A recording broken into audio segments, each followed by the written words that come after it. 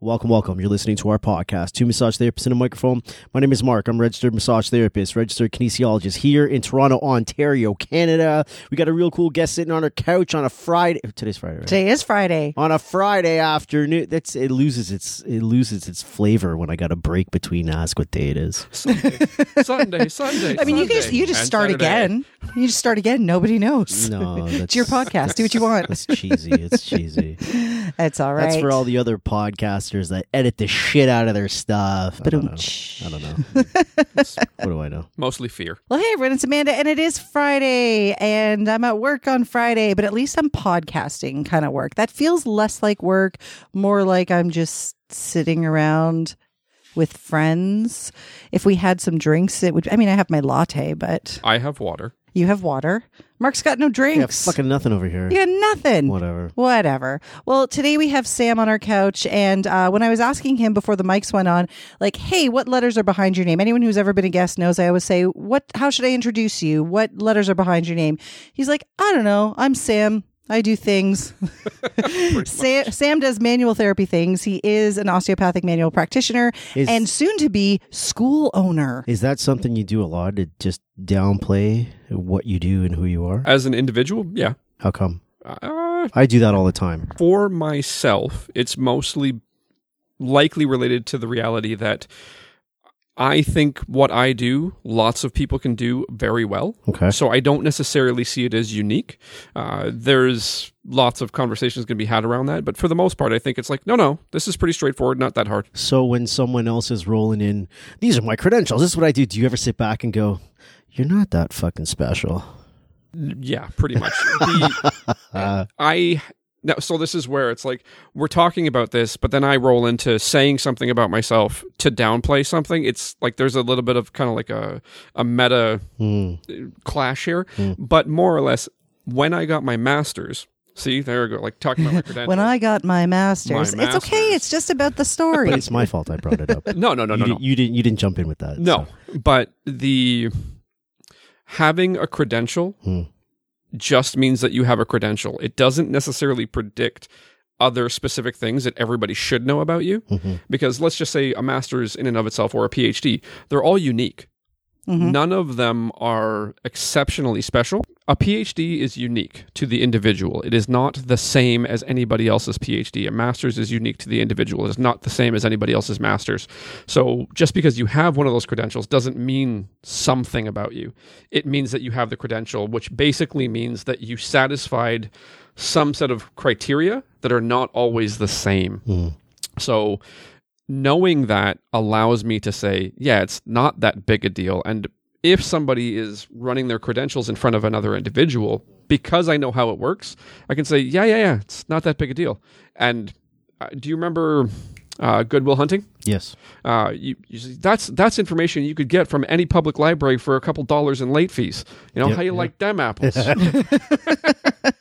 Yeah, that is definitely something that I will do. Yeah, I have credentials, and generally speaking, it relates to skills, but no big deal. Why do you do that, Mark? Who do you think wrote that movie? Who do you think wrote the majority of that movie? Between Affleck and Damon? Yeah. That's a tough one, man. I feel like it was probably Damon. Yeah. Why do you think so? Interviews. Just because Affleck always looks like he hates the world. Yeah, mostly. But also just the quality of interviews, the quality of what seems like off-the-cuff humor, because it doesn't look necessarily like for interviews they write, because some people will write for interviews. Yeah. But I think what I've heard from Damon versus what I've heard from Affleck, I think Damon's got a little bit more spark in him. Interesting. I want to know why you do that. Why do I do what? Why you downplay what you do. I don't downplay. You said I do that as well when you asked Sam why he does that. Why you downplay like your own credentials or what you do. For the same reasons. We're all just regular fucking people. Yep. And no one is special. And anyone that rolls around feeling that they're special, I don't think you are. It's interesting that we're having this conversation right now because before Sam came in, I was on the phone with our other buddy Scott, as I told you, Mr. Dartnell, and his Happy family, 60, dude. His family has a road Yep. that I've Yes. driven on quite a Yes. bit. But So- and Captain also Hamilton. Captain Hamilton. with respect to his birthday, somebody told me about his birthday last week, and I was right in front of him when they told me. Yeah. I said, "Happy early birthday! Make sure you keep having more." And he's like, "What do you mean? What are you saying about me?" Well, Sorry. he actually brought this up to me in conversation. We were talking about a whole bunch of different people that we all know.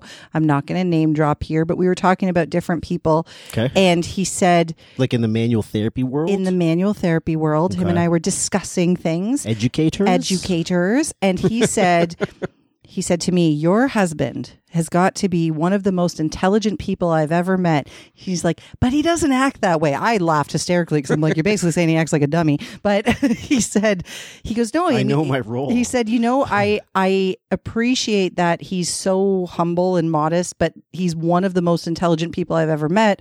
And he doesn't have this air of, I'm above you, I know more than you, everybody's sort of just colleagues to him." And I said, because everybody is colleagues to him. Mm-hmm. He doesn't think he knows more than any of us. I tell him all the time, "You're one of the smartest people I know." And he says, "What do I know? I'm pretty dumb." So a really quick red flag for me Yeah. in most circumstances is when you're speaking to somebody and they present you with a high degree of certainty. So another way to say it is when Yes. somebody's really sure of themselves, they're sure that they're correct. My concern is, how are you so sure? Especially if I know a little bit about the thing that they're sure about, Right. I know that they shouldn't be. Right? Now, because I've been able to learn that for myself over time, basically by screwing up, Yeah. I start off with, I'm probably going in the right direction, but it's very likely that I'm wrong about at least something I'm doing right now. So because I know that, because it's actually a central finding of my research, I was like, oh, if you make a mistake and you don't know you make it, you'll make it again. Right. So it's really easy to not know you're making a mistake because you can't observe all of it. Or as I'd love to say, you don't know what you don't know. This is a much more intelligent way of thinking about it, because I think of it like this. We all shit the same. Yeah, pretty well. It depends on what you eat. Can we not get too scientific about the shit, please? No. I was just going to say, like, when I'm eating really, really spicy stuff, it doesn't bother my mouth. I'm fine. It's several hours later. Whether you're the richest dude in the room, Oh, yes. or the smartest dude in the room, guess what? We all shit the same. Yeah. Until you're obstipated, which means you can't pass gas or fecal matter. This took a turn. Let's do a Yeah, proper intro. Let's actually introduce our guest. And now I actually am interested to see how you're going to do this introduction, because, I'm going to ask you to talk about yourself, and it can sound braggadocious when people talk about themselves. Easy there, Dane Cook. Braggadocious. So tell us who you are, how Someone long you've been in shit this manual on- therapy world. Are in we the really talking about shit vicinity again? of the coats. Someone shit on the coats. Is that, hey, buddy, is that a shit on the floor? Oh my God, that's a shit on the floor. You can never wash. You can never cook with that hand again. To everyone listening, I don't know why I thought getting these two together on a Friday evening was a good idea, but I apologize. Well, it's minimal scheduling options. The talk turns to poop quickly. Anyway, and the best part of this is Sam's daughter is just outside of this room listening to this whole shit talk. Not listening at all. Yeah, I know. She Oh, doesn't care about us. I walked by. I'm like, "You got dragged here." She's like, "Yeah, I got dragged. I got dragged here." That's how it goes. She's used to it.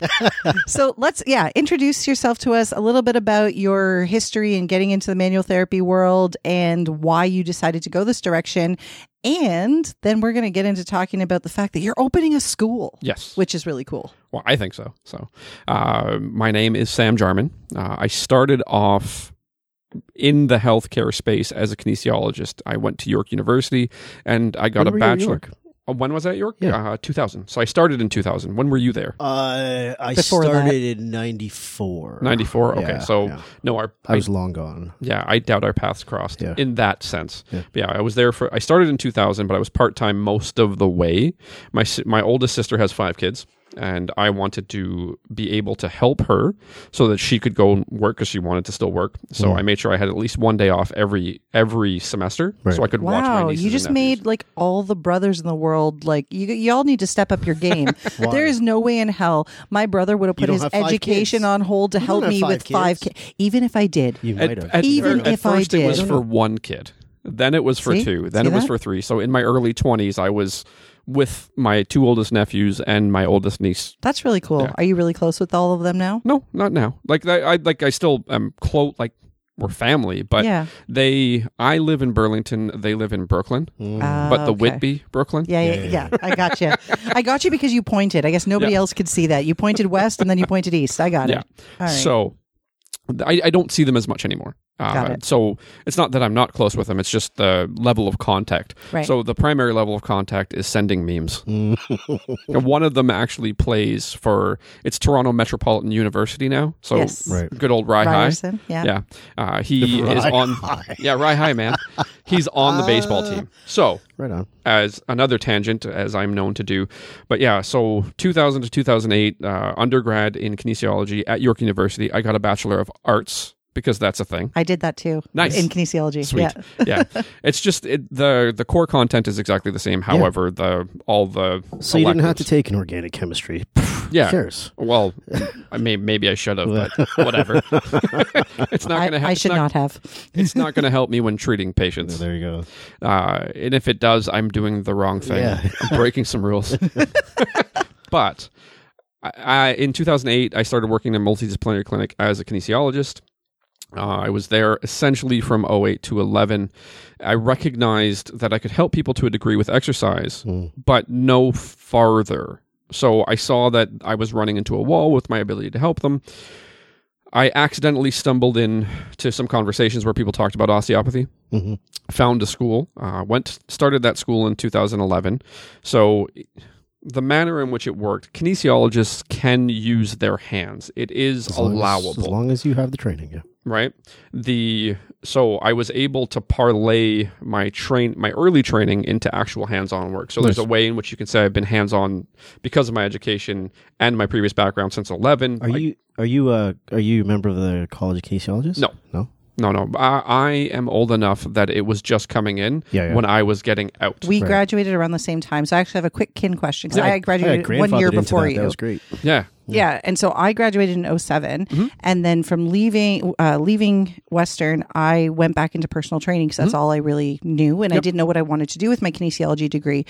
I have blamed the school, but really it's my fault that I didn't really understand Which school? Western. Oh, you blame Western. I said I have blamed because anyone who has listened to us for a long time knows I've definitely pointed fingers at the school where I felt like I didn't receive enough information about what maybe my prospects were, but specific guidance. I didn't take the initiative either, so it's really my fault. Well, we can also blame the Ontario Kinesiology Association. Which There's probably a whole bunch of factors, but the point is, when I finished in 07, I didn't understand where and how I fit as a kinesiologist, and that's why I went back into personal training. I couldn't figure out what do I do with this now? How do I use the knowledge I have? And I was really, I also did an arts degree, but I took every single biomechanics course that existed. And so I always thought I'm going to do something with movement or assessment, but what am I going to do with it? And then I just went back into training. Yeah. So how did you, when you started working in a multidisciplinary clinic, how did they treat you as a kinesiologist? Because people who did go into working in clinics, the ones that I kept in touch with, were all being treated as physio assistants. They got zero respect, and they weren't getting paid well. if you were in your undergrad and you saw this post from the Canadian Kinesiology Alliance, and it says, "What does a kinesiologist do?" They just posted this a day ago. What does a kinesiologist do? If you saw one of these infographics, would it have just changed your life? Maybe. Really? Maybe. Clinical rehabilitation, health promotion, ergonomics, health and safety, disability management. No, case it wouldn't have changed coordination, anything. Research and administration. I already kind of knew these headings, but it was more so I didn't know where to go. But it was really on me. I was an adult. I could have seeked out some help. I could have went to the kin department, Yes, it is your fault. give me information, and I didn't. It also, Western's kin program sucked compared to yours. 100%. 100%. I loved Western. I rules. don't regret it, but definitely York has one of the better kinesiology when I programs look at on the planet. shit that he did, which in turn what you did, versus myself, I was like, oh, yeah, maybe I did make the wrong choice of kin programs. I think an easy way to interact with that experience is to say that university programs are built to be university programs. 100%. They're not job training. No. It's exceptionally rare that at the undergraduate level, you're getting a legitimate skill set that would translate into work. Yes. As a really rough framework, an undergraduate degree suggests that you are a good consumer of information. A master's degree suggests that you have the skill set to generate knowledge. Yep. So you can actually do it. Right, because you've proven it. If you've done an experiment, if you haven't done an experiment, if you've done coursework, it's not the same. A PhD means you are a knowledge producer, right? So, a knowledge producer is a commodity. A knowledge consumer is not a commodity. Right. So, a kinesiology undergraduate, depending on the specific school that you went to and the specific faculty that you interacted with, you will have accidentally stumbled across some things that you can do. York, as a specific program, has streams. It has the athletic, I know. I like athletic therapy, yeah. the sports marketing. Yes, and then the other one was oh Lord, that was a sports administration. They have athletic therapy, sports administration. They have a fitness stream. That's because of Gledhill. Yeah, Gledhill's awesome. Everyone hated him. I liked him. No. Okay, hold on. I liked the man. Hold on. Gledhill specifically states to first-year students, half of you will be gone. Yes. I don't like you. We got that lecture when we started. Like, I don't like you. But after that, apparently everybody who interacts with him, subsequent to first year, he's fine. He's great. Which is fine. So it's really easy for everybody to hate on him because first year, he says he hates you. Yeah. Right? And he's not lying. Yeah. He's like, but it's just, he's waiting for the filter to happen. He's an intimidating dude too. He's like this big, tall guy. Yeah, he's a. I mean, by the time you were around him, like he wasn't going to do much. Yeah, but he is not a small man. No, and then everybody loved Malzecki. Yeah. Did you know he passed not that long? Well, probably about 2 or 3 years ago. Really? Yeah, Malzecki passed away, unfortunately. Huh. He and I had a connection because of Detroit. So I need to know then, like, okay. When you got out, he was great. In 2008. He used to come watch my band when I used to jam at. Your professor would come watch Greg your Malzecki. band. Yeah, I love because that. he used to run a lab at in the classrooms in Stong. Yep. And we used to jam at the Orange Snail, which is the pub, Calumet. which is the. Oh no, the Orange Snail was in Stong. Yeah, my bad. Which is the pub. Anyway, so whenever there'd be jam nights, he'd come in. But yeah, like when you graduate in 2008, you get a job at a clinic. Like, what was your experience? Was it similar to what people were telling me? Yes. Or yes? It's the assigned care model. Okay. So the physio was required to assess, assign care specifically with respect to exercise, and then you follow that.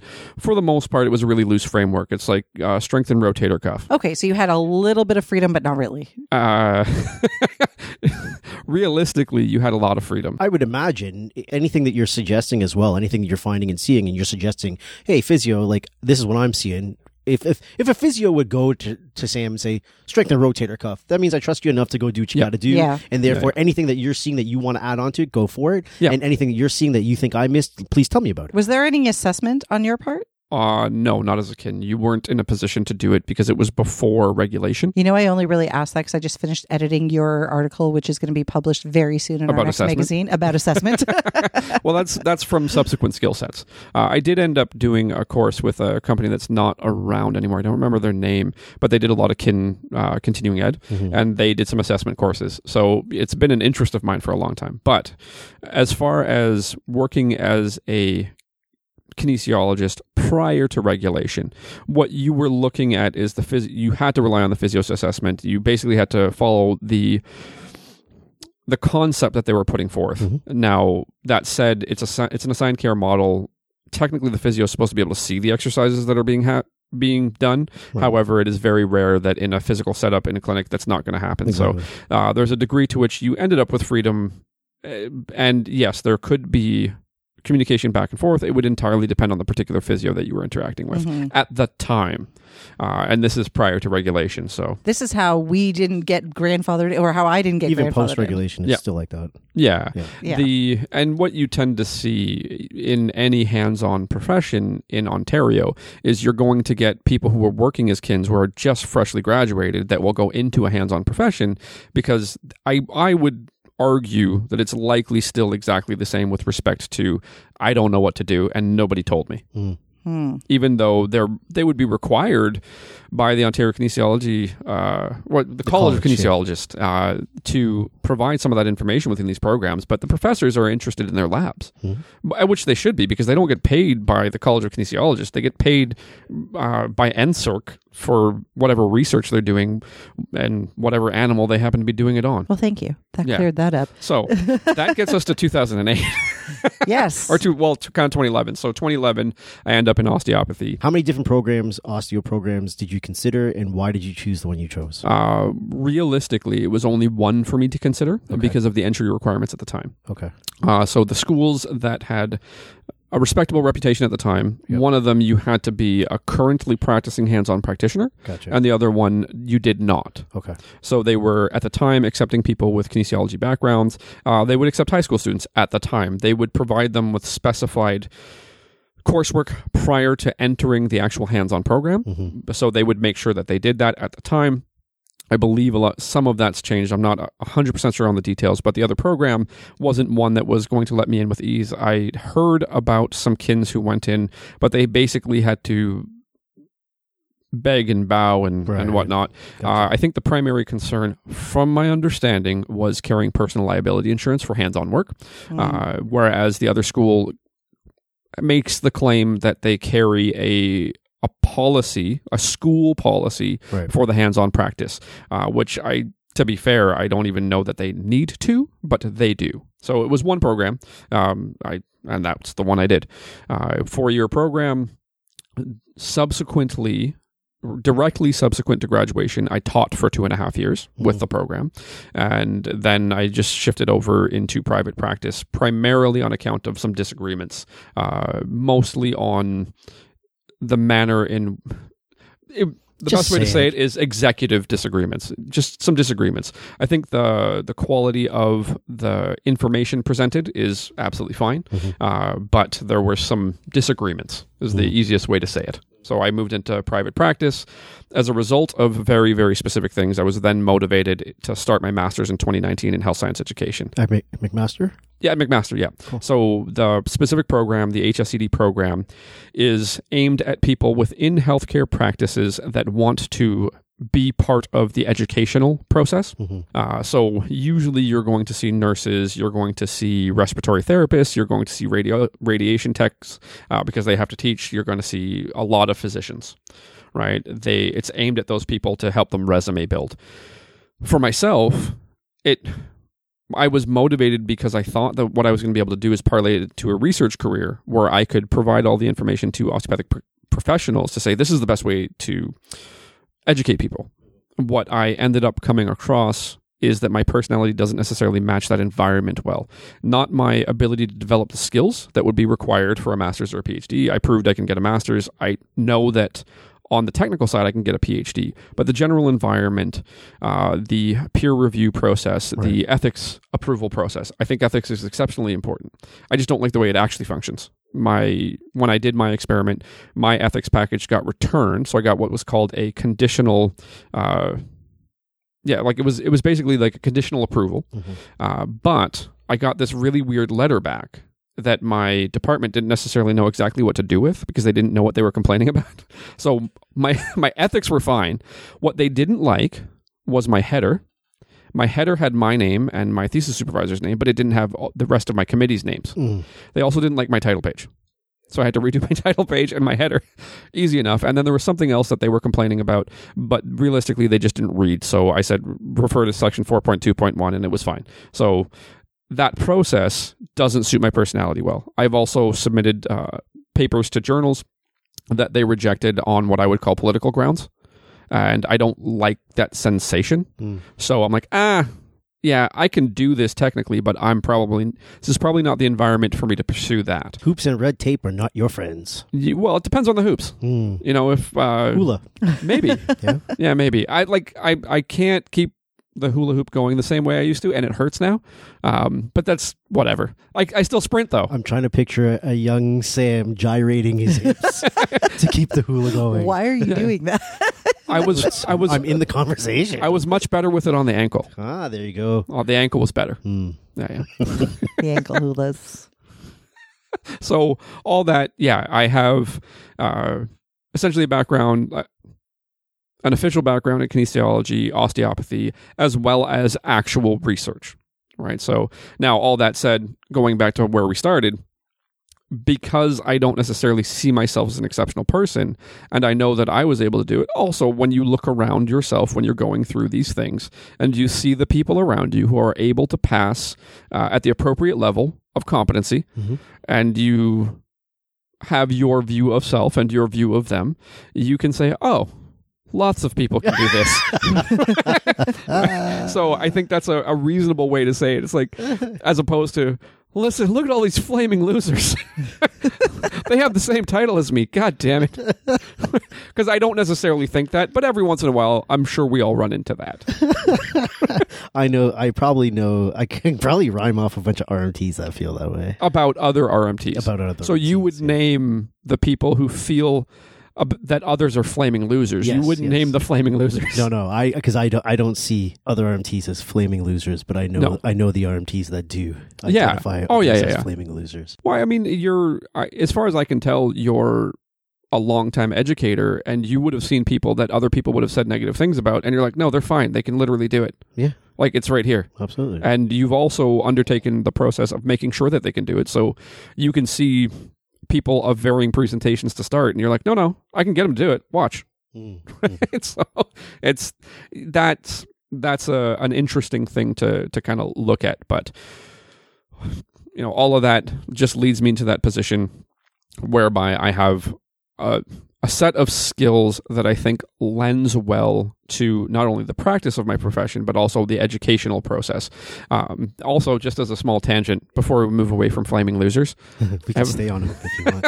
I have an eye for those who end up paying attention to me for any length of time. So I do have a lot of material available on the internet. I will consistently claim that osteopathic practitioners tend to do good work, but the explanations for their work is nuts. Like, it's absolutely nuts. Why'd you make that face when you said nuts? Well, because it's batshit crazy. You have to emphasize how nuts it is. Give me an example of batshit crazy. So I have had the experience of watching somebody do what's called lateralization. Okay. So within the term visceral osteopathy, you'll have the patient sitting down. Okay. The practitioner will be standing behind them. They will not be touching them. Okay. They will have a hand just above the head and in the area of the sacrum. Okay. And they will do what's called lateralization. Lateralization is when they are pulled to one side of the patient. So that's the side of the visceral dysfunction. Okay. Do you remember The Princess Bride? Yes. Father, guide my sword. Okay? This is not a joke. Yeah. You know people that you can ask about lateralization. Okay? So they do lateralization. They then lay the patient down. So it's clearly on the left side. And I've seen this. The patient's laying down. The person says they put their hands over the abdomen, right? No touch. I believe there is eventually some palpation of the abdomen. They say it's the sphincter of Oddi is out of phase. I'm like, oh, you can identify that from the outside, and you know how it's functioning from the outside. So your father guided your sword. This is a good example, by the way. Then what example. They did, you know about tapotement. They put one hand apparently on the sphincter of Oddi. Right? If you know anything about anatomy, well, you have skin, you have subcutaneous fat, you have the greater omentum, you have multiple layers of the large intestine in front of the small intestine or the middle of the duodenum. And Listen, the sphincter Sam, of Oddi. They're on the sphincter, okay? But if you know anything about smooth muscles, in the area, everything's a sphincter. It's a goddamn contraction. It's not a special thing. But the person puts one set of fingers on the abdomen, taps. It's reset. That's magic. I mean, it seems like it. Now, that does not mean, and I will be consistent with this, that does not mean that something positive did not happen for the patient. Right. The explanation is nuts. that is nuts. Okay. You won the day on that. I have personally had somebody palpate lateral to my xiphoid process under my common costal cartilage and tell me, after they poked me in a way that was very uncomfortable, that they were treating my cardiac ligament. Now, maybe you want to talk about the ligament of Treitz. Maybe you want to talk about the cardiophrenic ligament. But if you just poke me under my ribs and tell me that you're doing something to the soft tissue that holds my heart to my diaphragm, I might have a hard time with it. Now, I can't prove that you didn't, but you can't prove that you did. But you definitely poked me in the abdomen, and I didn't say ouch, but I wanted to. When Amanda and I were hosting a panel discussion for the Massage Therapy Association of Manitoba's conference. Was that their AGM? AGM? Was that this year? Yes.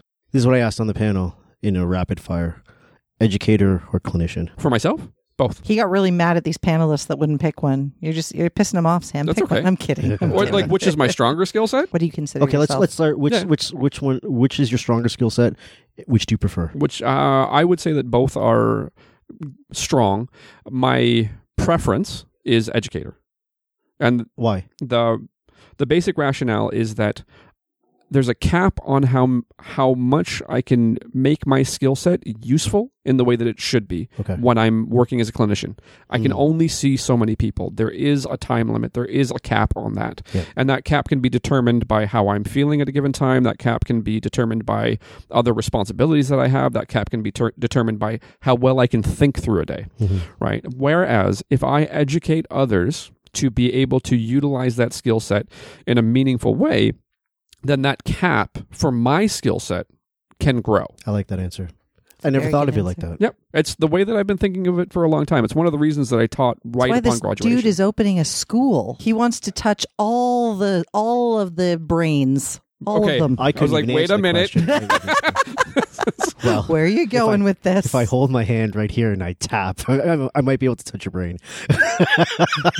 That's another one I got pissed off at. Have you heard of the cranial technique CV4 or compression of the fourth ventricle? I don't know anything about cranial. Okay. Fantastic. You're going to love this. Okay. There's videos. I was pissed off because I was trying to look something up because I'm trying to set up an Like experiment. pissed off, like genuinely pissed off? Oh, Or yeah. just- I think it's nuts. Yeah? Okay. It's fucking nuts. Right? Because the Pissed off angry or pissed off ha ha ha? I wish they would stop, but they don't know that what they're saying and what they're doing don't match appropriately. Okay. So the people that are involved in a lot of these subdomains of osteopathy are not aware that what they're saying is nuts. They would argue that I am not sophisticated enough to understand it. Okay, so you did start off talking about poop. Anyway, carry on. That's fine. I'm a complete person. I am multifaceted. I am sophisticated, damn it. Sometimes I am also unsophisticated often. There we go. So the fourth ventricle lower in the brain. Okay. There is a claim that what you can do is you can basically hold the occiput to compress the fourth ventricle to essentially stop or temporarily pause the flow of cerebrospinous fluid so that you reset the primary respiratory mechanism. The primary respiratory mechanism, it has nothing to do with thoracic respiration. It is the tide that washes over all cells for all cellular processes to occur. It is not cellular respiration. It is not cellular metabolism. It is the tide. It's based on fluid, and it occurs at a frequency of between, I believe, what you usually see reported is 8 and 13 times a second. And that has nothing to do with thoracic respiration, which happens between 5 and 14 or 5 and 12, depending on where you look, times a second. They're not the same. So I can stop this flow for a moment to generate a vortex to reset the primary respiratory mechanism, this tide that washes over all cells.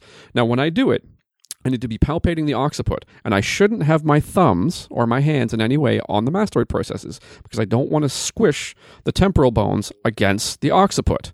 Then when you watch where their hands are, their thumbs are on the goddamn mastoids, right? And it basically looks like bumping. It's just somebody's in supine and you're doing this. And somehow with the movement of the bone, like the movement of the occiput against the sphenoid, because, in adults, that happens. It's not. I wish you could all see his face right now. It just adds to the whole story. But you can do this. You can stop that flow. And I'm like, first of all, it's a low pressure system. The cerebrospinous fluid is a low pressure system. If you actually read people who specialize in cerebrospinous fluid, they don't even agree on how it gets its pulsation. Some of it's just basically one of the most convincing ones is the arterial pressure in the head, because it's an enclosed box, generates some form of pressure, which ends up basically being a wave throughout the brain because the arteries go through multiple places in the brain.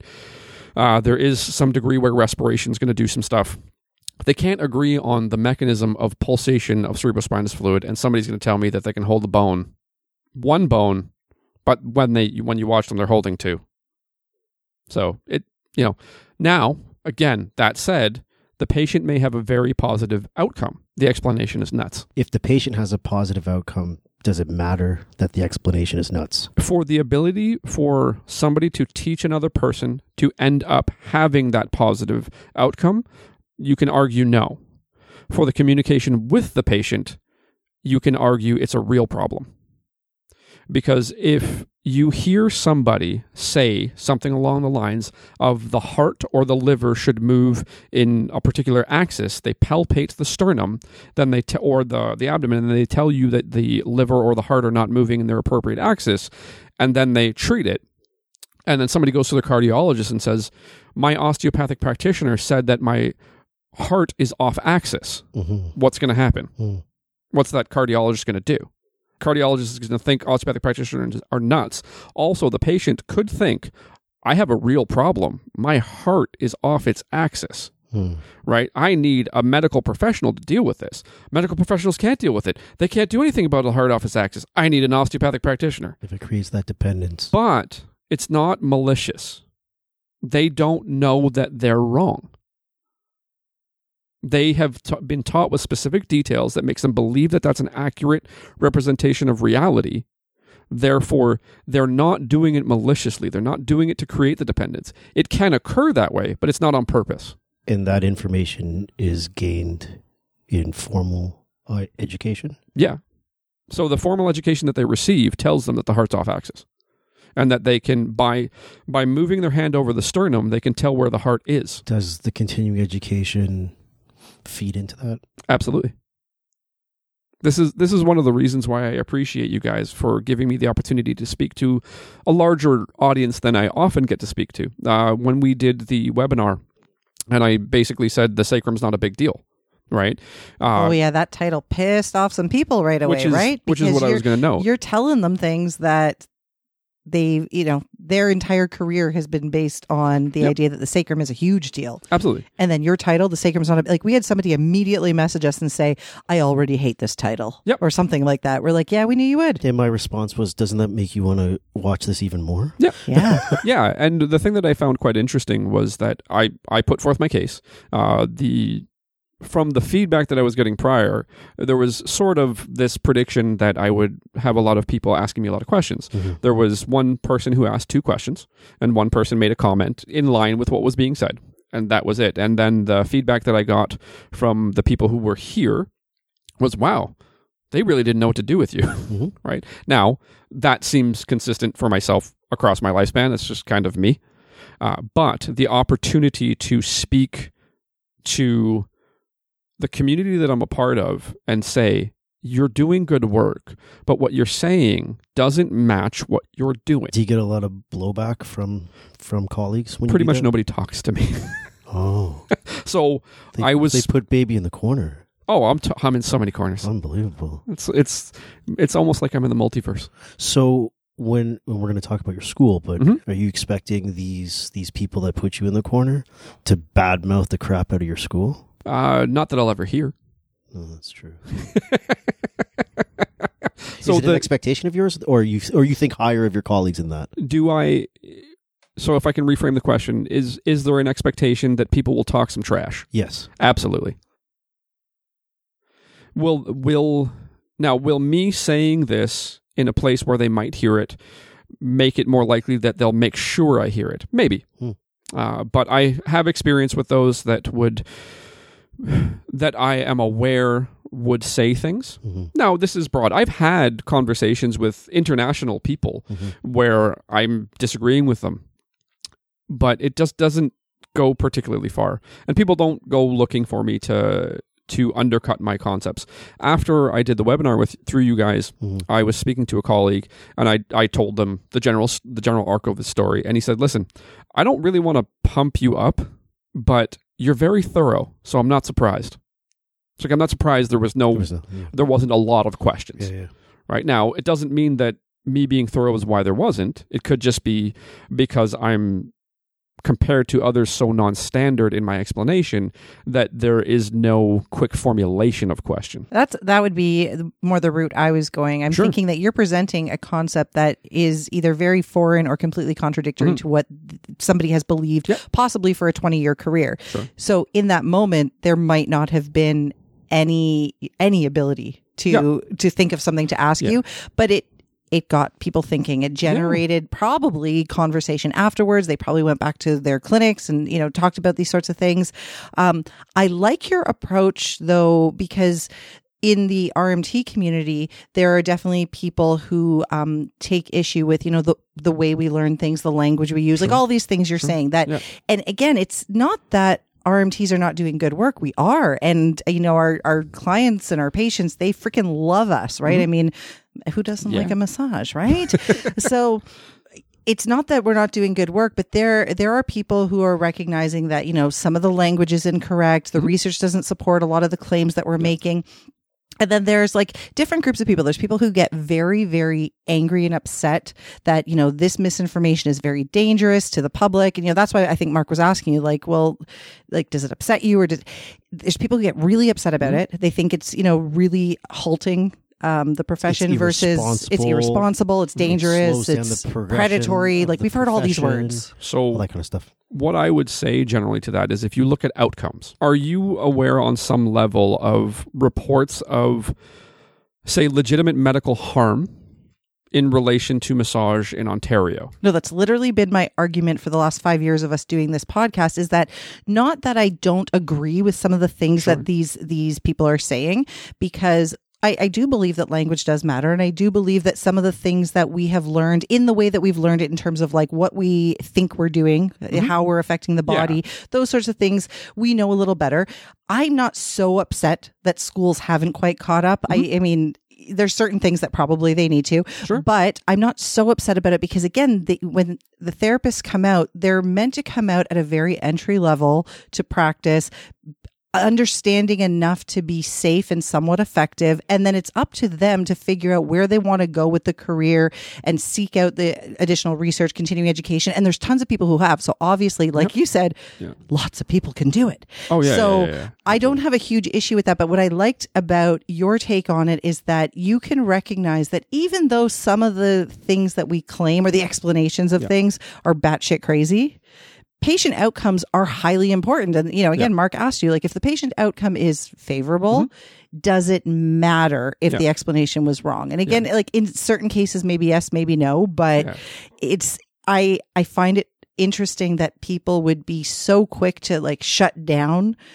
contrary evidence, because we know enough to know that a lot of the stuff we learned isn't 100% accurate. So I'm happy to listen to somebody saying to me, the sacrum isn't a big deal. Even if I walked in thinking the sacrum's a huge fucking deal. The sacrum is the most important deal. You mean the bone that doesn't move? Hey, listen, I think it's important here. And I would be very happy to listen to what you have to say because, I'm not always right. And not even I'm not always right. There's a lot of times that I'm very, very wrong because I only know what I've been taught. I went to a reputable school. They taught me things. And I'm like, okay, well, this makes sense. You have a PhD and you're telling me this is how it goes. I will take your word for it. And then 7 years later, I find out that guy with a PhD maybe was a little incorrect. Maybe he was drunk. Who knows? No, usually because they have a lab and they have made findings and they have this high degree of certainty, so they communicate that to you because, like, why would I teach you somebody else's stuff? They're my competitors. There you go. And that's at the university level. So, yeah, there's lab fights. There's literally, like, nerd lab fights. They happen all the time. It's really interesting. I was at a conference not that long. I was at a conference not that long ago, and through the program that I'm a part that I graduated from for my master's, and I was there really early in the morning. I was the first attendee there, to the point that the administrators with my program, I didn't walk up to get my name tag. I was talking, and they brought me my name tag for the day. Right? Then I was sitting at a table, so they had coffee and some snacks. So I sit down at a table, and there's like six or seven chairs at the table. But I'm early. I'm right in front of the coffee, so people walk by me, and I'm literally like repellent. They just literally go. But what I realized is what was actually happening is a lot of them were there as a lab. So they were with their lab partners, and but yes, they will have fights. They weren't associating with other labs. Got it. Now, I think that's okay because these are young people trying to understand the world of science and research. Like, I get it. Hopefully, after that, they will do less of that, but I can't guarantee it. But yeah, no, there's definitely those circumstances. Now, just to kind of go back to the concept of the communication. So if an educator communicates to a learner a particular way that the explanation doesn't match reality appropriately, but the learner is able to be very safe and effective, and the patient gets a good outcome, I don't think anybody would have a major problem with that. Mm-hmm. The challenge comes when the practitioner who learned that weird explanation communicates it to the patient. Now, there's no malice in it, like I said before, but the patient is relying on the detail of the person with likely expertise compared to them. Mm-hmm. So, again, there's no malice, so it's funky. What I would say is grab better information. Now, I want to be part of that better information, which is why I've combined my skill sets as being a good practitioner and a good educator to open a school. Mm-hmm. Why do you want to be part of that good information? Mark's famous question, why do you care? That's okay. So why do you care? Yeah, why do you care? Throughout most of my life, I've had a lot of people tell me, it's like, wow, Sam, you have a lot of useless information. Cliff Clavin. Maybe. I've actually had somebody say that I was like Cliff Clavin. Wait, pause. I'm having a brain fart. Cheers. Thank you. Thank you. Yeah. Ha! Cliff Clavin. It's not because I'm bellied up to a bar all the time. It's because of all of the information that I have. I once said to Mark, did you ever notice that Sam has a lesson for you on almost anything? Like if you tell him you like croissants, he will tell you the history of croissants. In the interactions that we've had, my personality is stable across my life. Okay. My dad was really good at Trivial Pursuit, but part of that might have been because he played the same Trivial Pursuit. Like, not to speak ill of the dead, but like he definitely had a lot of information, so I would have gotten that in some way. If I ever had to be play trivia, I want you on my team. Yeah. I think you literally know something about everything. Yeah, but it doesn't mean I know the right thing. Damn it! I'm still useful. Still useful. So anyways, because of that part of me, people have said, you have a lot of useless information. And my answer would often be like, well, I just told it to you, so I used it. So clearly not useless. I win again.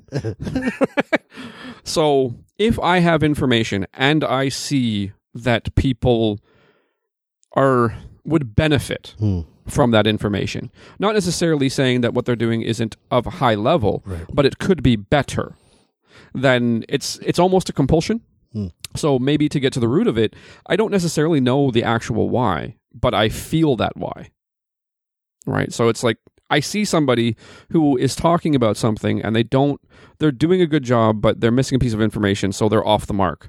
I want to share the information so that they can be more on the mark. When you share the information because someone's off the mark and they don't find that helpple, or they don't receive reject it well, or they does that a failed effort on your part then? No, not at all. For me, because people are variable and people will take information on in varying ways, I have done my duty or my compelled duty to share the information with them. They are free to do whatever they want after that. That I can relate as a superficial concept to my father being from America. He was from Detroit. So my claim is that freedom is very central to me.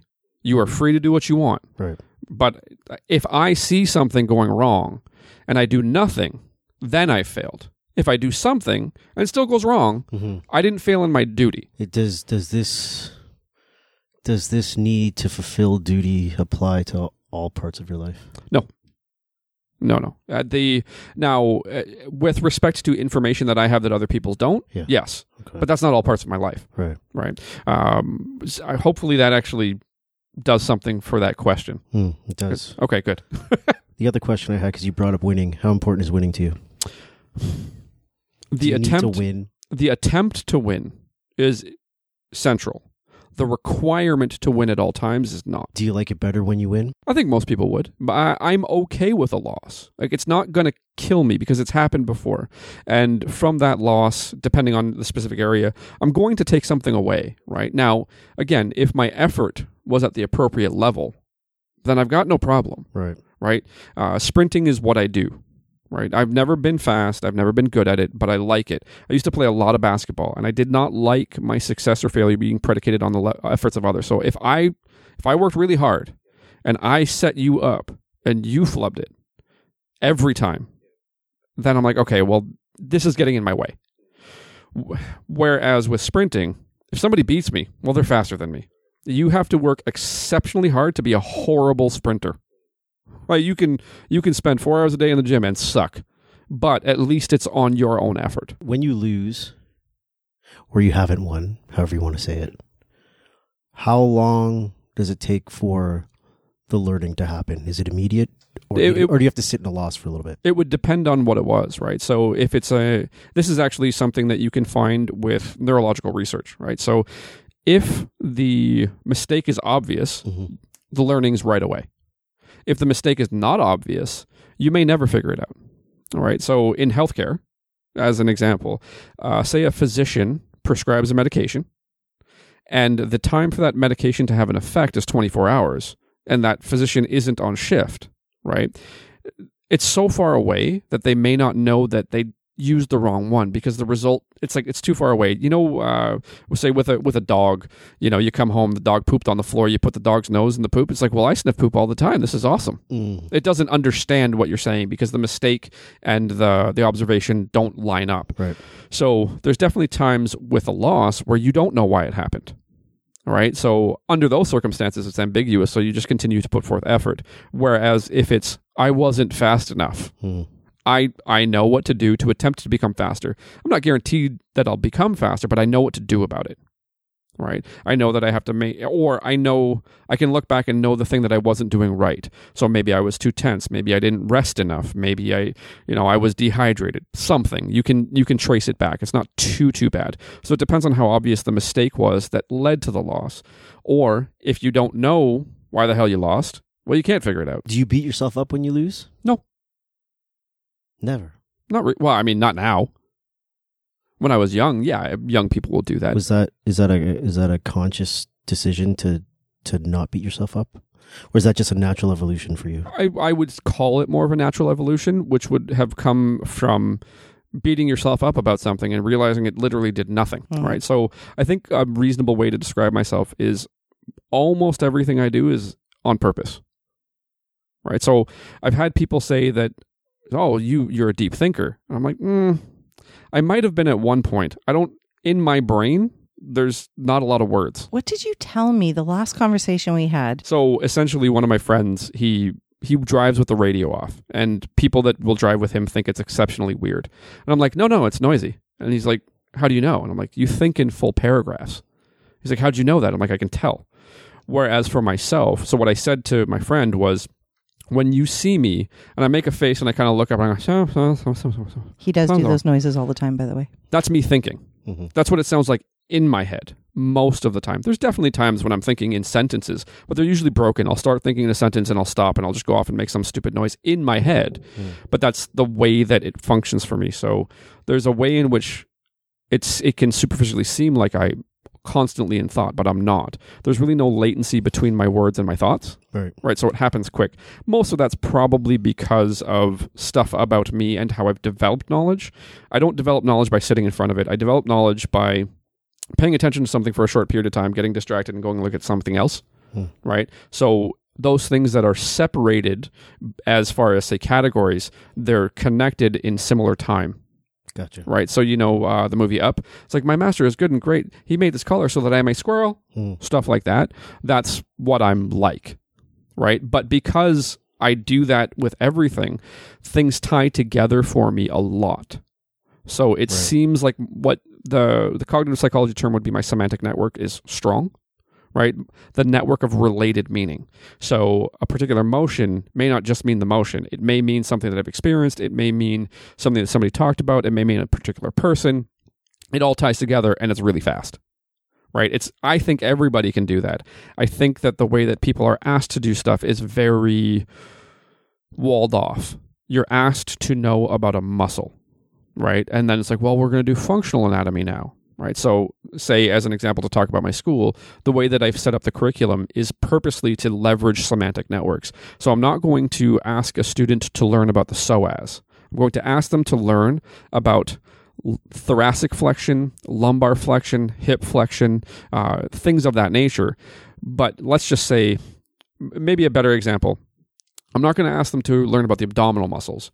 But when I talk to you or when I give you a module about thoracic flexion, lumbar flexion, or what I would call pelvic flexion, the exact same muscles, the exact same nerves, the exact same blood vessels are all there, because generally thoracic flexion is the abdominal muscles. Generally, lumbar flexion is the abdominal muscles, right? That's what it is. So I'm going to sew it all together, and I want it to be redundant. So there's a repetition effect, and there's a meaning effect. I have a couple questions before I get to your school. Absolutely. Because you bring up movies a lot. Yeah, man. Favorite genre of movie? I know this is completely unrelated to anything. That's okay. Squirrel. No. I'm not terribly difficult to entertain. I do have a harder time sitting in front of movies at home now than I ever would before. I switch a lot. I actually watch YouTube way more, and it's usually professors and, say scientific topics. That's what I do now. He watches underground lab fights. Just kidding. No, those suck. They're not fun. Like, they don't even tell good jokes. Fuck.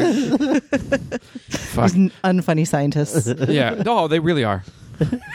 I've heard people talk about how much they love comedy as professors, and then it's like, okay, listen, man, I love comedy, and the way you're talking about comedy, like, this is hacky and pretentious. Calm down. Like, a comedian that thinks they're funny is very difficult to deal with.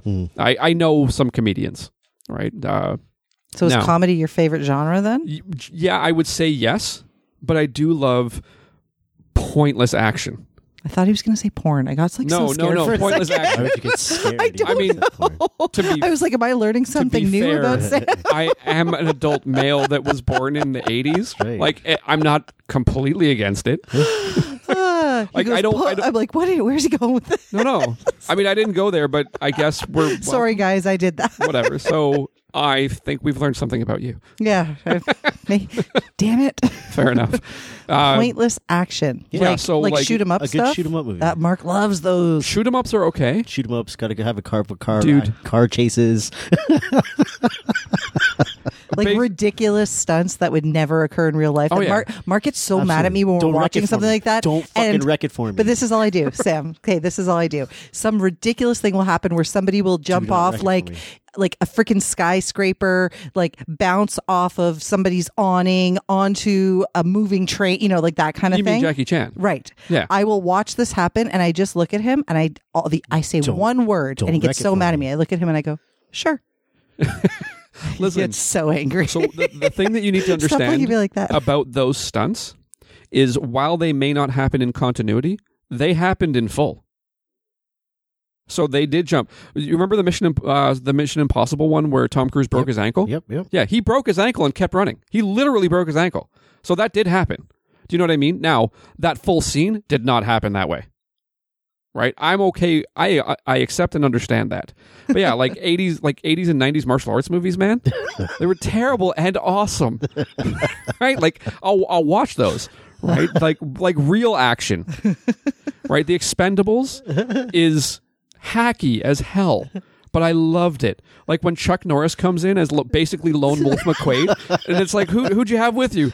It was just me. Like, the guy points finger guns. Like, come on, man. It's good stuff. And he's in on the jokes. That's good stuff. It's always good stuff. Yeah. So comedy and pointless action. Yes. Yeah. I feel like you two have a lot in common. Yeah. I mean, I think that's fair. Well, I also do enjoy very much a John Cusack rom-com. That's true. So, okay, listen. Like I said, I'm Grosse easy. Point Blank was probably one of my favorite movies. Yeah, like I'm relatively easily entertained when people are like, "Oh, well, this wasn't." Like, shut up, man. Like, I paid, I sat down, I didn't leave. It was fine, right? And then people find all kinds of plot holes. I'm like, whatever, man. I don't care. Plot holes, like when people now that everybody can have an opinion on the internet. Everybody can broadcast their opinions. Yes. We all had opinions before. We just couldn't broadcast But them. as I said, everybody can have an opinion on the internet. Yeah. You know, you want to broadcast, you go broadcast. It's film theories and all these things, and you see all these like plot holes coming up.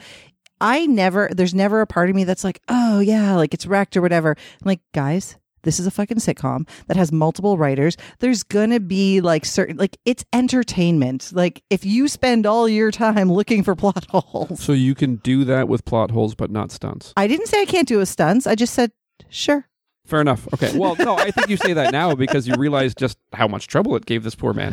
So much trouble. Yeah. I'm sorry. The best are like those 80s TV shows where something blows up and it's like the stereotypical three camera angles. Yes. Yeah. Right? The explosion Yeah. happens 3 times. And there's from always 3 somebody diving towards the camera, and they just get But out you of the know explosion. What show was not bad about that? The A-Team. They shot lumber out of a tank. I actually have the whole series on DVD. I have to go watch it. I haven't watched it. Like just for how they got Mr. T onto planes. He can't fly. He can't fly. He can fly. He just hates it. Yes. And he was an airborne ranger. Look at me right now. Look at my face. It's fine. How do you go about opening a school? No, like for real. So How does this? I wouldn't even know where to begin. okay. I It's would an never want to do it because I don't care like you. But It's an unregulated profession, right. which means that there is no meaningful framework around what must be done. Right. There isn't even the opportunity as an unregulated profession to be registered with the government. As- This I did not know. So you know how all the private colleges are registered with the government? Yes. That is within regulated professions.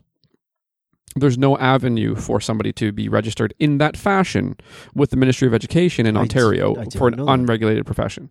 So essentially, it really is more of a business Right. as an entity than Right. it is, say, on paper, a school. An educational have institution. you looked? The answer is yes.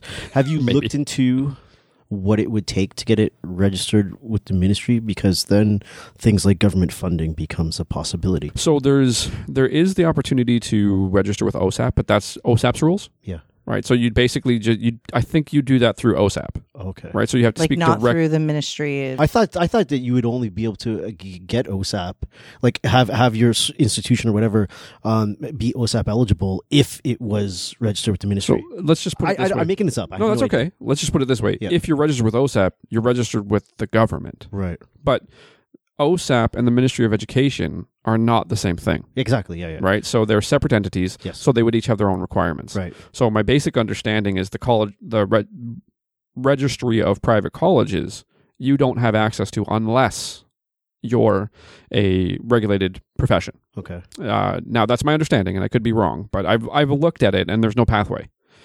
So as far as OSAP is concerned, I believe there's a pathway for that. You'd probably have to be running for a while, I would guess, to start, and then there's specific requirements. So they want you to track stats of the employment rates of your grads Yep. and the income levels of your grads, right? Because one of the things that they want to predict is, can your grads pay us back? Exactly. Can we yeah. get our money back? Yeah, Because exactly. if they can't, then they don't care. Don't get me started on career colleges and how they, anyway, Yeah. So how some of them coach their grads on how to talk to how to talk to somebody when Yeah. called. Absolutely. Right. So what I will say is, part of my personality loving freedom, I would rather have as little opportunity for people to be beholden to the government for access to the education as possible. Okay. I'd rather have them have an opportunity to have access to the education. So the starting of the school is basically have a curriculum Right. and start a business. How long does it take you to develop a curriculum? You did that solo? Yeah, completely. How long did it take you to do? There's one way in which you could say it was like 8 months. Okay. Another way in which you could say I'd been developing material for years, Okay. right? Because I'd been doing that. So the earliest YouTube videos you'll see from me that would basically be curricular content would be 2018, Okay. right? So that's part of it, but the ability to put it together. So the way that I've put it together is what I call the cognitive subjects. So anatomy, physiology, theory, history, ethics, Right. stuff like that. That is asynchronous. So that is provided to the students immediately upon entering to the school. So they have everything. Right. Everything they're required to do they have right away. Okay. It is mediated through Google Forms.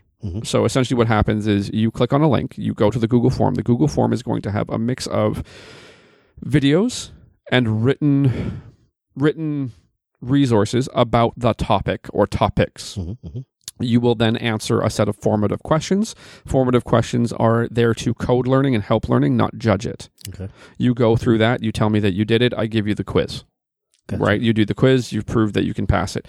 Essentially, as far as when I was talking about the semantic network surrounding motions, there are 44 modules, which are motions. You will do each one of those modules 3 times. There's a level 1 quiz, a level 2 quiz, a level 3 quiz.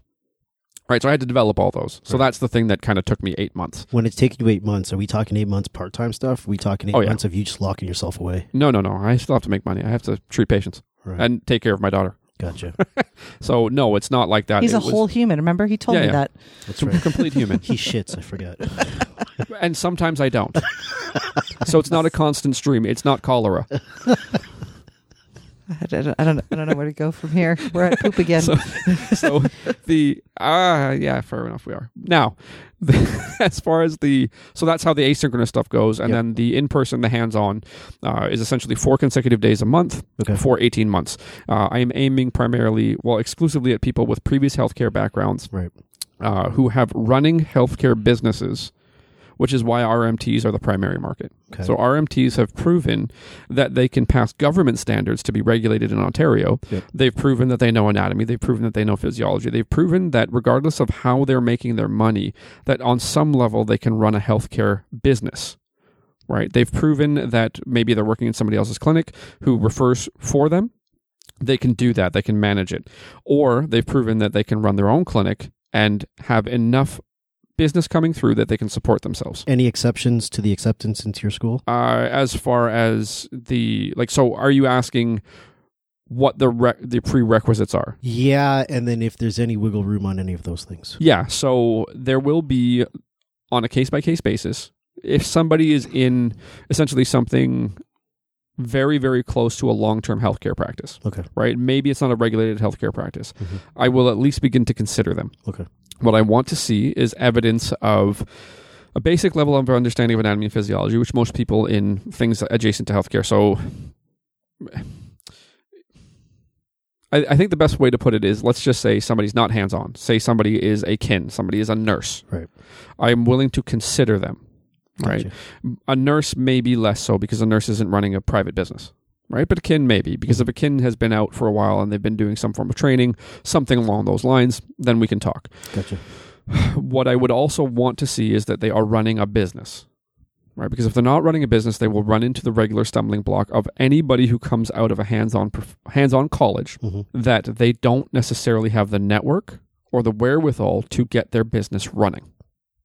I want somebody who has a running business. Gotcha. Because I don't want them to be hamstrung by the difficulties with a network when they come out. So if you're already running your business, I know that you can do it, right? If you have the requisite knowledge to understand what might be going on and what not to do to a patient, then I'm in a decent place. Then I have to ask you some questions. So it's just a general conversation, like an interview process, where I would ask you questions like, okay, if I tell you that left rotation of the lumbar column means that the left side of the lumbar column is going backwards, and I'd say that you have to make that motion happen with the patient's right leg, what would you do? And then they'll give me some form of answer. And then that would let me know, okay, this person has the basic, with no primer, capability to answer that question. And then I can give them the details as to how to perform it safely and effectively on the person that would be in front of them. Associations and membership to associations. So talk to me about that. The associations are essentially the regulators. Well, okay, I think the better way to say it is the insurance companies. The access to billing insurance companies with respect to osteopathy in Canada, that is essentially your regulator. That's your gatekeeper. Right. Yeah. Now, it doesn't have to be your gatekeeper, but people will allow it to be their gatekeeper.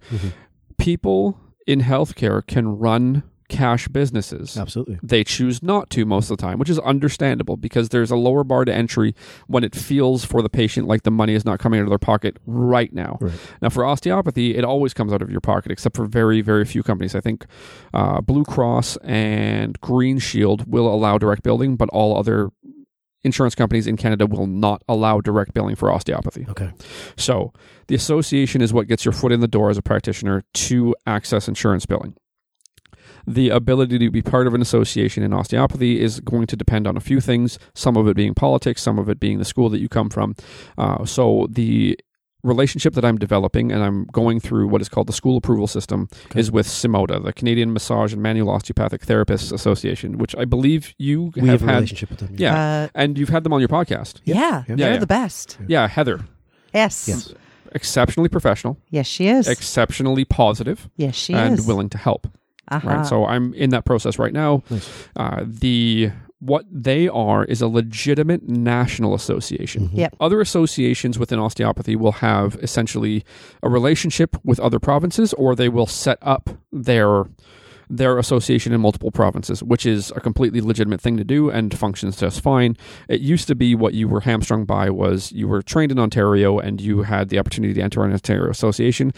The other associations have seen that problem and they've rectified it. Right. But the thing for myself as an institution, or not myself as an institution, the institution I'm opening, is that many of these people will be currently practicing massage therapists. Now, massage being a profession that has varying levels of regulation across the country. What I would like to offer people the opportunity to do is be portable, not only with respect to osteopathy, but also with respect to massage. So if you're somebody who is a massage therapist in Ontario and you have osteopathic training and you want to move to another province, I think it is more useful in a complete sense to have a relationship with an association that can represent you at the exact same time. Absolutely. And CIMOTA fits that bill. Yeah. Yep. Yeah. Makes a lot of sense. Since we've talked about associations and you talked about there being no real framework for an unregulated profession, what are your thoughts on regulation? And was there ever a time with you getting into osteopathy that you either wished that it was regulated, or do you feel that regulation would be a positive thing, or are you like, no fucking way, man, we're good being unregulated? So I think the better way for me to approach it is just based on observable reality. Right? Observable reality suggests that no province in the country wants to regulate any more healthcare professions. My understanding, now I don't know if this is accurate at the level of the government, but this is accurate at the level of report that I've gotten from insight from legal professionals. Okay. The governments would like to dissolve the regulatory colleges. Now, the rationale there is that it's an old model that is not functioning the way that government officials seem to appreciate. The colleges are claimed to protect the public from the practitioner, but they can protect the practitioner from the government. So a good example of this would be CMTO. My understanding is CMTO, if you mess around, they cut you. They're strong with discipline to their practitioners. If you look at the College of Physicians and Surgeons, you will see them protecting practitioners from the government, right? So you're in this dicey place. So my understanding is that regulation is not on the horizon for osteopathy. It's really not on the horizon for any other professions. Say for people's sense of self, there could be some value. For the sense of practice, for the ability to practice, there's no real value. Right. What it does is it actually restricts you in a lot of ways. Some people are cool with that. Some people are not. Some people feel it provides them with legitimacy. Some people don't care. Right. So as far as, say, obligate reality, it's not necessarily a meaningful thing across the board. It could be meaningful to individuals. So I don't think it's on the horizon. I don't necessarily see it having an extreme use case. If it happens, everybody will be able to function within it. If you look at regulated professions as they stand, people are fine within it, and they can practice in highly varied ways. I know that you've spoken to a lot of massage therapists that are within regulated provinces, and they're not all the same. They don't all practice the same way. They have some leeway. So essentially what it does is it sets up the barriers that you don't go beyond without getting punished, which is completely fine. In the case of osteopathy, because people are looking for access to the insurance companies, well, the insurance companies rely on what's called the WHO document for benchmarks for training in osteopathy. I have problems with that document, but it does exist. It is a standard. So I will make sure that I hit that standard in the way that I'm required. That said, that's the boundary that I have to play within. Right? Now, as far as, say, individual graduates, they can do whatever the heck they can't do whatever they like. but they can make choices that allow them more freedom or less freedom. You brought up legitimacy. I know that one of the arguments for regulation a lot of the times is public perception. Public perception comes up a lot in discussions of not just regulation, but exactly what we were talking about right at the beginning, language and the way that, if you've got some practitioners saying, I tapped you and you're healed, it can put a bad taste in the public's mouth for the entire profession. Regulation lets that happen. Regulation lets the I've tapped you and you're healed happen. Because if it's the orthodoxy of the profession as it already exists, regulation isn't going to get rid of it. Correct, sir. My question is more about legitimacy and public perception. Do you think there's more osteopathic practitioners that feel like regulation would make them look a little more legitimate and more on the same level as some of the other regulated professions like chiropractors or physios or massage therapists? Or do you think they don't give a shit and they're happy to be outside of that? I would say as with anything else, there's a range. Right. Mm-hmm. So I can't speak for every osteopathic practitioner. I don't know every one of them. I know some of them. The ones that I know, I think, are relatively unfazed by the desire for regulation. Mm-hmm. That might be because of the specific things that they heard when they were being educated and a preference with where they were educated that regulation isn't the way to go. But there are definitely groups of people who talk about wanting it and attempting to get it.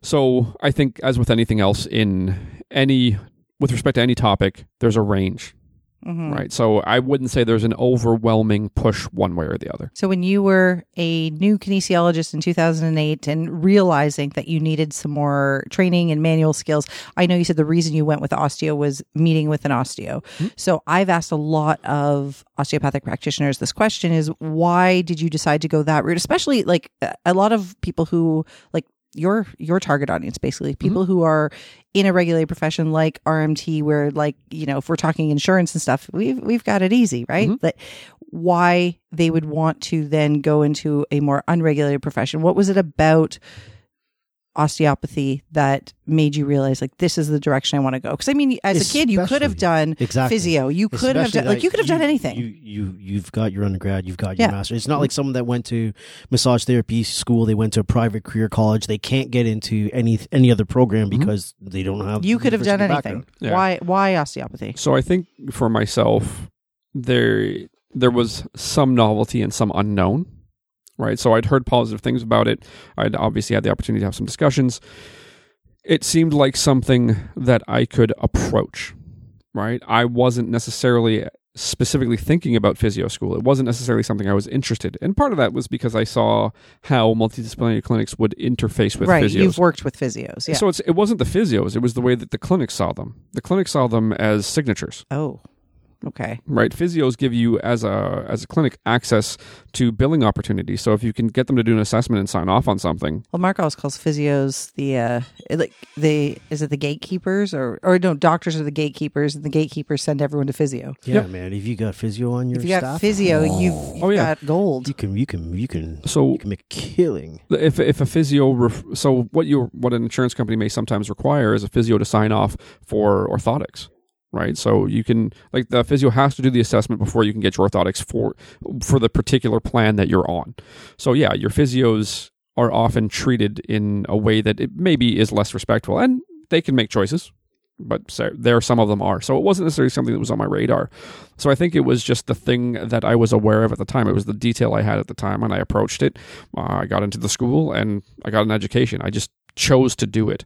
So it wasn't necessarily a master plan, or it wasn't something where I was weighing options per se. It was something that I saw as meaningful. It was something that I saw as attainable. And I did it. I legitimately don't know this. And, I asked, so for example, we had your buddy Tara Nicole on the podcast before, and she's RMT and osteo. And so, of course, I asked her like the differences in education. And she and a lot of other RMTs who've done osteo as well said it was building onto what I already knew. It was going deeper into the body. There was a little more of a holistic approach. And so, okay, I'm cool with that. Yeah. I don't think Tara was built to be an RMT. I think she might even say that. She might even said that someone, when she was in RMT training, probably told her, like, you're not an RMT. You're the impression that I get from the conversations that I have with her, because I do work with her, right. is essentially that somebody suggested that she was more like an osteopathic practitioner. Exactly, yeah. Right? Yes. So that's the line that I've heard from her Yeah. in education settings as well. Right. To be honest, she also is not a red tape person, right? Like Tara very much prefers to practice in the way that she feels best suits her patients. I mean, we all do. But how do you think But- she is with a hula hoop? Amazing. Tara is, she's a fucking athlete, man. If somebody can hula, I bet you Tara could hula for 3 days straight. So yeah, Yeah, I mean, Tara, if you're listening, let's have a hula hoop competition. Sam will use his ankle. You can use whatever body part you like. No, when I was younger, I would use my ankle. I am okay right now. I forget what I was going to ask you. It was about, okay. So here's Sorry. the question that's probably dumb, is that when RMTs who have done both describe osteopathy, I always really get this sense that majority of them really put osteopathy on this totally different level, much more on a pedestal. Like RMT seems kind of basic. And yet again, we are the regulated professions Yeah. and osteo's not. Does anybody know why that is? I mean, it's not like osteopathy is new. This is a very old profession. Why? It's not that old. Why? 1892. Oh, you're right. It's not that old. Well, not compared to massage. Right. Would someone who's done it in reverse order then go about it and speak about it in the reverse way? I don't know that you would. I'm curious. I don't know that you would find them, but I do know that they exist because I am aware of some of the private massage colleges that will offer the program, say for kins to become massage therapists, like accelerated programs. Yep. There are osteopathic practitioners in there. So they are osteopathic practitioners that end up going for massage. I know they exist. I haven't spoken to them, but I know they're there. I'm curious if you are somebody who did osteopathy first and RMT second. I am curious because I feel like I get a lot. I get this sense that majority of these practitioners Yeah. feel that osteopathy is levels above RMT in education, in the way that they're able to approach their patients, in their assessment techniques, and and I'm not Not okay. palpation. I am not okay. I stopped myself there because I was about to say I don't want to shit on any osteos. Like you guys are No. great, I'll do it. but I mean we have had students here See, he does shit. at Con Ed taking continuing ed courses. We get a lot of osteo students. We get Yeah. RMTs and osteos, and sometimes Physios and chiros. Well, you get practitioners. sometimes I get like big question marks and I scratch my head a little when I watch some of the manual techniques and the palpation skills of the osteos. To be honest with you, I'm like, because again, I always hear that it's like so much more in depth, and then I watch them and I'm like, well, I could do that. I would say that what you're running into in discussion compared to what you're seeing as an educator is culture and claims, not necessarily observable reality. Because you're observing something and you're hearing something and I think you're pointing to that they don't match the way you think they should. Is that fair? Yep, I'll Okay. take that. Okay, so basically when you go to something, especially something that's a private college and is unregulated, you can predict that they have to sell more, right? You Okay. can also predict that something that is not necessarily a well-known profession within a given jurisdiction has to sell more, Okay, right? Now, this is not the perfect explanation, but it's something that you could lean into a little bit and I know you're going somewhere. I'm following and you. look at more, right? Now, but I'm not making the claim. I'm saying that it's not that hard to predict. But when you go back to what I've suggested, that osteopathic work is solid, osteopathic claims are nuts, that they are speaking to you about their perception of the claims, because the claims in massage therapy are not as nuts as in osteopathy. Okay, The hands-on skills, to be fair, are not terribly different. I've watched videos that Mark puts up of stuff that he's demonstrating, and I have no idea where the heck you learned it, but you learn stuff that I do. You learn stuff that I learned specifically, which means that at least on some level within the massage therapy world, the physical methods that are used within the osteopathy world are present, right? I don't know exactly how, but I know that that's the case because I can see it, right? The way that I've seen you describe it. I'm like, nope, this guy's saying the same stuff. You don't go to the crazy stuff. You just say, this is where you're putting your hand, right? And your hand may have to be different than my hand because our hands are different. But this is the concept. This is the outcome goal. And that's good teaching practice. And I can prove it with research. Right? That's just, I want to make us both feel good. But, so I think what you're running into is the claim as primary, not necessarily the work as primary.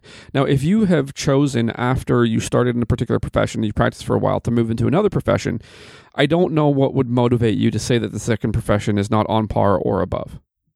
Right? So that may Right. just be personal. it may be, and like I said, this is just an observation, and Oh, yeah. it made me always question, like, why isn't osteopathy regulated? But now that you're saying, 1892, okay, you're right. I'll go with you. It's not that old. I actually didn't realize that it's only been around that long. But if I you thought it was much older. if you listen to the Why am I British now? I don't know. It just makes it's sense. for a Negroni. An itty bitty Negroni. Yes, that's for Monica. Yes, that's inside. It's yeah. Anyways, if you listen to Dr. Still, who was the gentleman who claimed he was the discoverer of osteopathy, he has a quote, and I like the quote, but it doesn't mean that everything else he wrote is something that everybody should rely on, and people can talk about that. But basically, it's like, the quote is, "If you ask me how old osteopathy is, I will tell you it is as old as the universe. I discovered it in Kansas." So he's talking about essentially universal principles in his description, but where he was when it happened, right? So he's well informed by other practices. It can be identified, but not necessarily written down. But he was a man of his time. There was other stuff happening. He saw stuff. He learned stuff. But as far as how he put it together, now the thing that I will say as far as assessment is concerned, the momentum of massage therapy from the patient's standpoint is you show up, you tell them where it hurts, and you expect them to rub it. That is not the skill set of massage therapists per se. They have much more complete skill sets. Osteopathic practitioners, because we're novel and people don't necessarily have that momentum behind us, they walk into the office, you do what I... Right, they don't know what you're going to do. Yeah, so I get to direct that. Can I ask you to fill something in here? Because I will forget about this. When I was a newer RMT, I encountered a couple of osteopathic practitioners, and I would always ask them the same thing. I would say, I would love to know when it's appropriate to refer to you. Mm-hmm. Can you describe to me what you do? That apparently is a very loaded question. Again, this is where what I would call heterodox or non-standard approach to the profession comes into play. Because you get this big fancy explanation. Is that fair? Fancy? I don't know. Wordy, confusing, circular? Yes. Yeah. So, you're not... Yeah. If that's fancy, yes, fancy is the word. I would just say it that way because it encompasses circular and wordy. Yeah. Right? So, woo! Sparkles. It is not that big of a deal. Osteopathy as a profession. So I'll give you my quick speech, right? Osteopathic practitioners is essentially body mechanics. Everything in the body is supposed to move. Whatever's not moving, that's what I'm going to find, and that's what I'm going to work on. It may relate well to the sensation you don't like, but I'm definitely going to get it moving better. When I get it moving, or when I'm working on it, the difference between osteopathy and other professions is that osteopathy centrally avoids making you say ouch. That is derived from what's called the barrier concept. Other hands-on professions are not looking to make you say ouch, but they don't mind if they do, right? So a massage therapist, something that you will hear in massage rooms and physio rooms and chiro rooms, just breathe through it, relax, let me have it. You won't hear that from me. No pain, no gain. No, I'm kidding. And now what I'm saying is that there's lots of massage therapists who don't do that. Of course. But as a profession, they don't mind. As a profession, osteopathic practitioners have this thing called the barrier concept, which predicts how you will interact with pain responses. You don't do it, right? So there's a way in which that's different. So the actual application of methods is responsive to the patient with respect to kickback, so tensing up, things like that, or expressions of pain. So tensing up could be an expression of pain, saying ouch could be an expression of pain, a face could be an expression of pain, running off the table could be an expression of pain.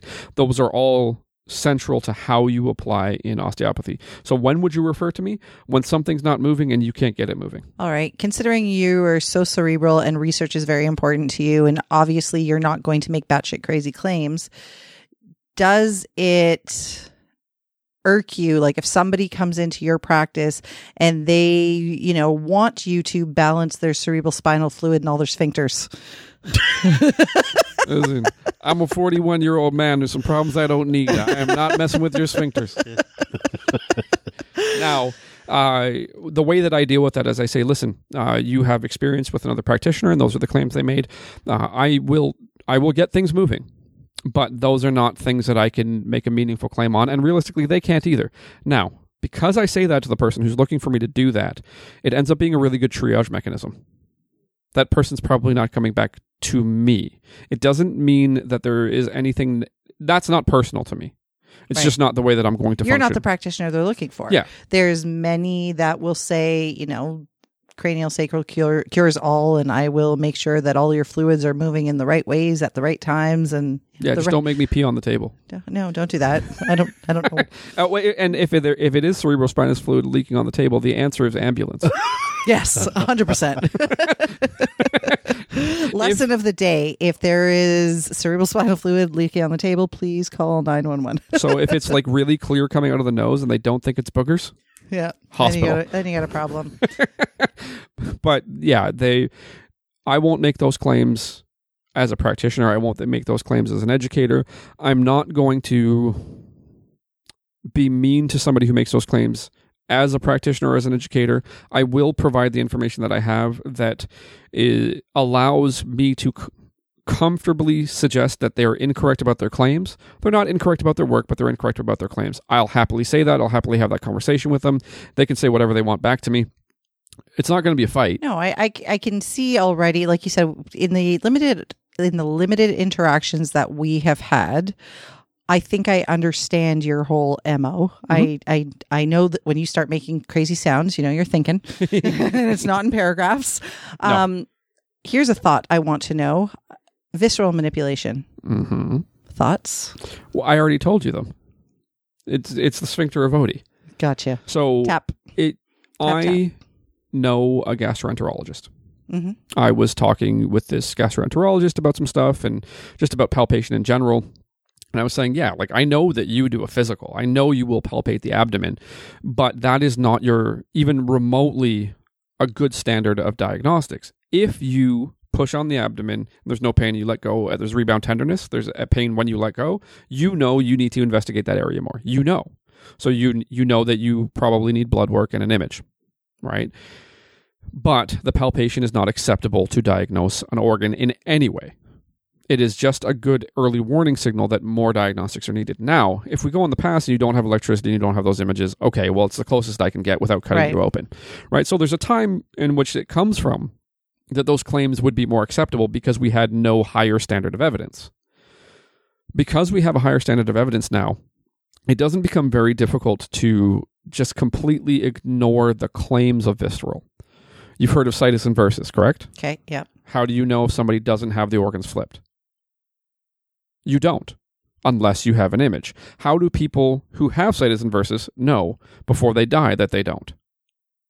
They don't, unless they had reason to have an image. So really simply, odds are that the organs are all in the places you expect them to be. However, it is entirely possible at a normal interval for them to not be in that place. So for you to be on the outside of a patient, palpate something, and claim that the organ's definitely there, it's definitely doing this, is insane. So you're cool with people using the manual techniques, might have positive patient outcomes. Do you ever use any manual techniques similar to what they do in visceral manipulation, or is that just not part of your practice at all? So let's just say working in the region of the abdomen. Sure. Yeah, I do. Okay. Right. And it would You just don't claim that you're like resetting a liver or anything. No. Okay. No. I mean, like, if a liver needed a reset, then I really hope it's also Nintendo. I want, for people listening, this was a really interesting conversation. I feel like you taught me a lot. Can we go now? Yeah, your daughter's just so done with this. Can we That's just fine. get the hell out of here? Well, So I'm this'll taking be- her to my mom's house and we're going to get some food. But my sister's like an insane baker, like in the best ways. Yeah. I had somebody make a note of wanting something that my sister baked. And she's like, can we get some of your sister's horror brownies? And it's mostly because like she'll take a brownie and she'll put like turtles and M&Ms in it. Ooh, that's Oh, delicious. come on. Oh yeah, it's normal. So I have to be careful how often I go to my mom's because like I have no choice but to take them. And I'm like, I don't know if I need all this in my life. That's a you could have went to your tasty mom's treat. before you came here. Turtles and M&Ms? Absolutely. And sometimes it's in a chocolate chip cookie. So she'll take like a chocolate chip cookie, put it in a pan, and that's all in there, bro. That's a tasty treat right there. Mark has the biggest sweet tooth. You don't get this physique without... Will you eat jam off a spoon? 100%. Yeah. Oh, yeah. Will you basically like rain chocolate chips into your mouth by the handful? For sure. For sure. 100%. They just Now fist bumped. I don't do it all the time anymore. I used to do it. I just don't have that stuff at home because I'm like, no, I'm going in a really bad direction here. Now, for the third time, I need Sorry, I'll stop. to do this because people listening, and like I was saying, this has been a really interesting conversation for me. I feel like it's cleared up some questions I've had surrounding osteopathy. And I like the way that you have explained the way that your curriculum is going to run. And there's going to be people listening to this who were kind of on the fence about doing it, who might not be interested. So I need details. I need the website, when the school is opening, how they can get in touch with you, all of those things. Is this only offered for people in Canada? Yes. Okay. Because they need to be in person. Gotcha. I'm not quite comfortable meaningfully teaching people hands-on skills through the internet. I could Fair. do What it, if but it's I'm not someone that comfortable. wants to come in for the 4 days a month and they're from out of country? Oh, they can do that if they feel like paying that much money. Yeah, okay, cool. Right. Osteopathiclyceum.com, OsteopathicLyceum.com. There's a contact form on there. You can get to me that way. Cool. So there is information there about the program and other things, so it should answer some questions. But even if the information is there and you ask me a question where the information is already on the website, I'm not going to be mad. So please send the question. Send me your question. There is a contact form on there that will get to me. There's a technical detail that I have to iron out as far as how it pushes the email out. It's just a little funny, but it's because, I haven't figured that out yet. But as far as information is concerned, osteopathiclyceum.com, that's how they can contact me. Otherwise, the Osteopathic Lyceum on YouTube is there. There's a lot of information. Well, there's not necessarily a lot of information there. There is a lot of information, but it's not about the school. It's just like cool technique videos. So you can actually see some of the teaching that you would experience. Okay. And also, I do have the Osteopathic Lyceum podcast, which is available on Spotify and the YouTubes. Right. And the YouTubes. The YouTubes. Not the Twitters. Sorry, I just have somebody that a long time ago was like, what are you doing putting me on Twitters? It's like, is there pretty girls on Twitters? And my buddy says, yeah. Put me on the Twitters. Now, when I tell you off air who that was that said it, yeah. Like, you know who it is, and you may have never met them. Okay. Anyways, the Osteopathic Lyceum on Instagram is also there. So, shoot, it's a modern world. If you want to shoot me a DM, go ahead. I think these are all going to be professional DMs. So You think? I think, and if they're otherwise, I probably won't. Eggplant and peach emojis. Speaking of the Twitters, the Twitters. Elon Musk versus Zuckerberg. Zuck? Okay, so this is actually technically interesting. So Zuck is legitimately training in jiu-jitsu, and he did go through a competition. Yeah. And apparently he won the competition. It was probably not a large division. Mm-hmm. He is a much smaller person than Elon. Yeah. I have no idea if Elon's training. Mm. So he might be training.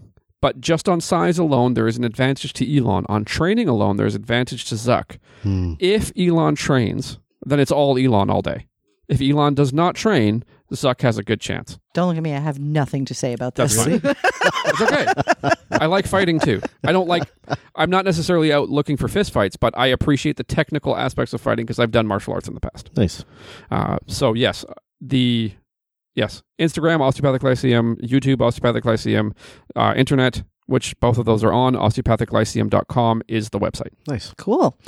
Well, this was really fun. Your daughter hates all of us now and wants to go home. No. So- If she's actually moving around, I'm impressed. I just can't see her. I think that couch has a butt imprint. Yeah. Yeah, it's okay. Well, I'm moving around in here. I'm sliding a little bit. I'm like, I can't quite. I believe that the person probably with the most seat time in this particular spot is Monica. No. Ooh, that's hard to say. Oh. She jumps into She that usually chair steals all the my time. desk. So she kicks you over here. Yes, correct. Okay. And then she fucking opens up all the blinds. I'm like, I like it dark in Yeah. here. Are you a cave dweller? I Yes. love it. Plus, I don't want to see when I'm working.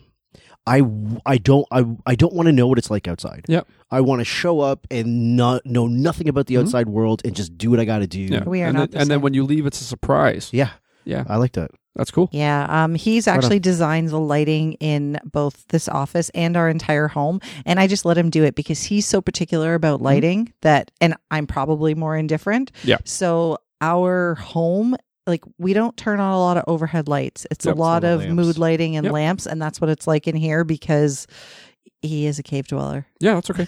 Me too. Right on, man. Awesome. Well, thank This you. is fun. Thanks for coming. Absolutely my pleasure, and I appreciate you having me. Thank you. You guys have been listening to Two Massage Therapists and a Microphone. Peace.